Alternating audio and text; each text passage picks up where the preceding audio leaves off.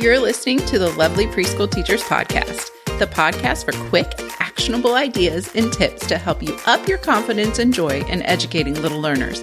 I'm your host, Ashley Rives. Let's get to the show.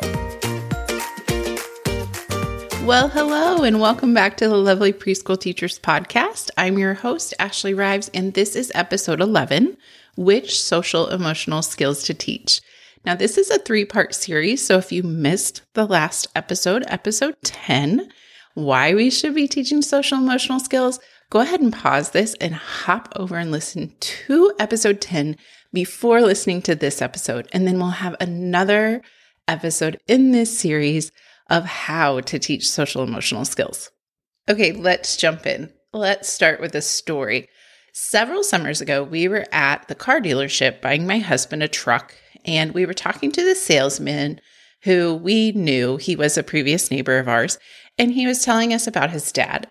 His dad had been struggling with dementia and memory problems, and his brother, who is also helping care for their dad, had been getting very frustrated because of the memory loss.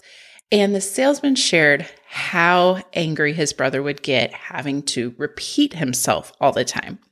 And then the salesman said something that I found very, very interesting and super profound. And the fact that it takes as much energy to get angry as it does just to repeat yourself. But the outcome on his father was so much different. And my mind went straight to the preschool world because sometimes it's easy to get frustrated with children because we have to ask them so many times to do something. But the truth of the matter is we also know how many repetitions it takes before a new skill or behavior sticks. It takes as much energy to get upset with them as it does to reteach it. And actually, I gather it might even take less energy, seeing as there's no anger to contend with. But teaching and reteaching and reteaching and reteaching again is part of our job. But sometimes based on our own thoughts and mindset around behavior, we forget or we're unaware that social emotional skills are skills that we need to teach. And the best way to teach social emotional skills, in my opinion, is in the moment, right there where we can be a moderator and a guide to help children through the problem-solving process. And this is where we all really learn the best, right? Is in the moment while it's happening. And while I still value in the moment teaching so greatly, I also found a need for wanting to teach more social emotional skills intentionally. So I had thought about using small group time for teaching these skills, but I settled on whole group because I wanted everyone to hear the same message. And boy, am I glad I did. I was really surprised at what was happening after I introduced some of these skills to kids in a whole group setting as a whole class. What I saw was my students who were not necessarily showing me that they needed help with social emotional skills became the cheerleaders and the coaches to other students in the class who did need help with them. It was amazing to watch students help students with these skills. It helped bring our class together more as a community and helped us all learn together and cheer each other on, which is why I'm so happy that I did decide to go ahead and teach social emotional skills in a whole group, because it really created more of a class community around the same language, the same ideas around how we want to treat people and how we want to be treated.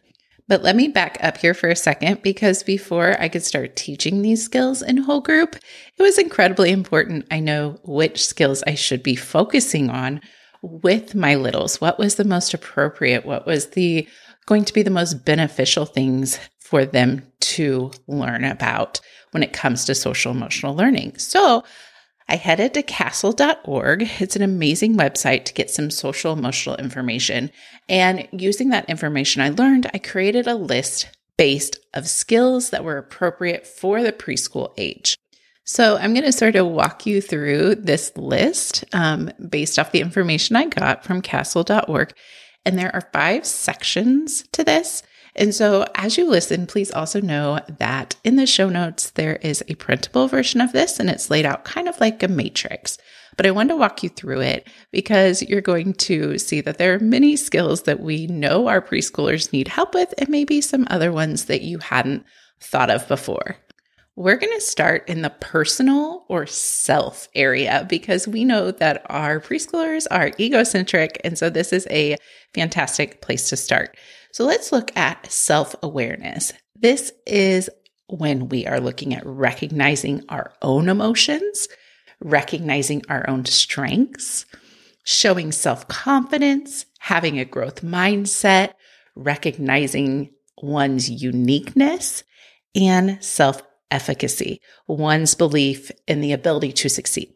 So all of these amazing skills round out the self-awareness, what we see inside of us. Now we're going to move to self-management. This is still in the personal and self area. So this is really a focus on the self, and this does not include any peers yet. So self-management, beginning to show some impulse control, learning how to manage those big emotions and stress, self-discipline, being able to control one's feelings, self-motivation, working towards a goal, showing organization of things and routines. Now, some of these obviously will not be accomplished at the end of our preschool year, but these are things we want to start teaching children how to do because they're so incredibly important for the rest of their life, especially their life throughout school and throughout the learning process. Now we're going to move to social, so with others.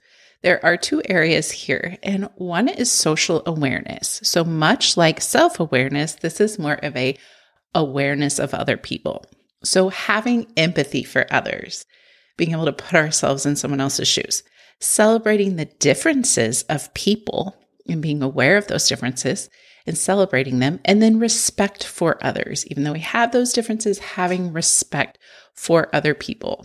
The other area of skills in the social section are relationship skills. So using communication with peers, having positive social engagement, building relationships with their peers, beginning to work as a member of a team. And side note, this is why I love play, because play creates this organic environment for us to help children grow these relationship skills. It's really a wonderful place for them to do this because if they're sitting all day at a desk and doing paper pencil work, they're not getting those opportunities to grow these skills. And so play is such a valuable, wonderful time for us to be intentional and watch and help guide to help children learn these relationship skills that are not easy.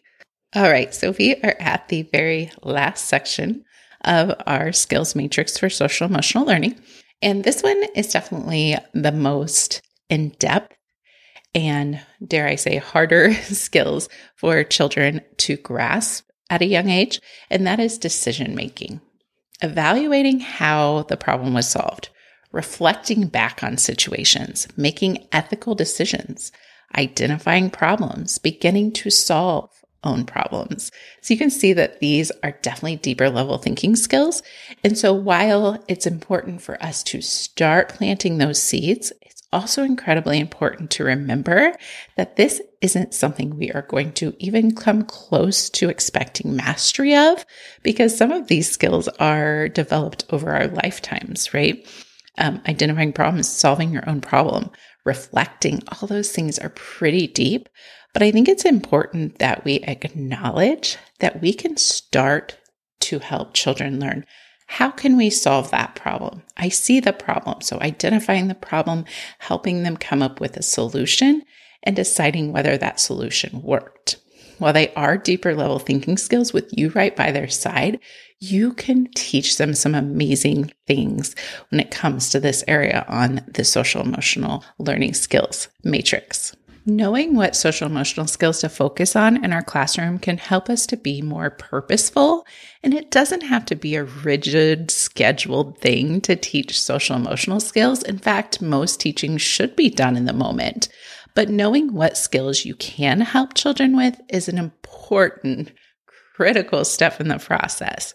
So if you are looking for the graphic of the social emotional skills laid out in the matrix, I want you to head on over to the show notes at www.lovelycommotion.com/episode 11, and you can grab them there. Thanks so much for joining me today, and I would absolutely adore it if you would leave a review of this podcast. It is something I just started, and it's very exciting, and I love pouring knowledge out into the world about preschool learning. And so if you found this helpful, I would absolutely adore a review from you. All right, teacher friends, have a great week. Thanks for listening to today's episode. If you enjoy this podcast, please share it with a friend. This helps me spread the word and help more preschool teachers just like you. Keep being lovely.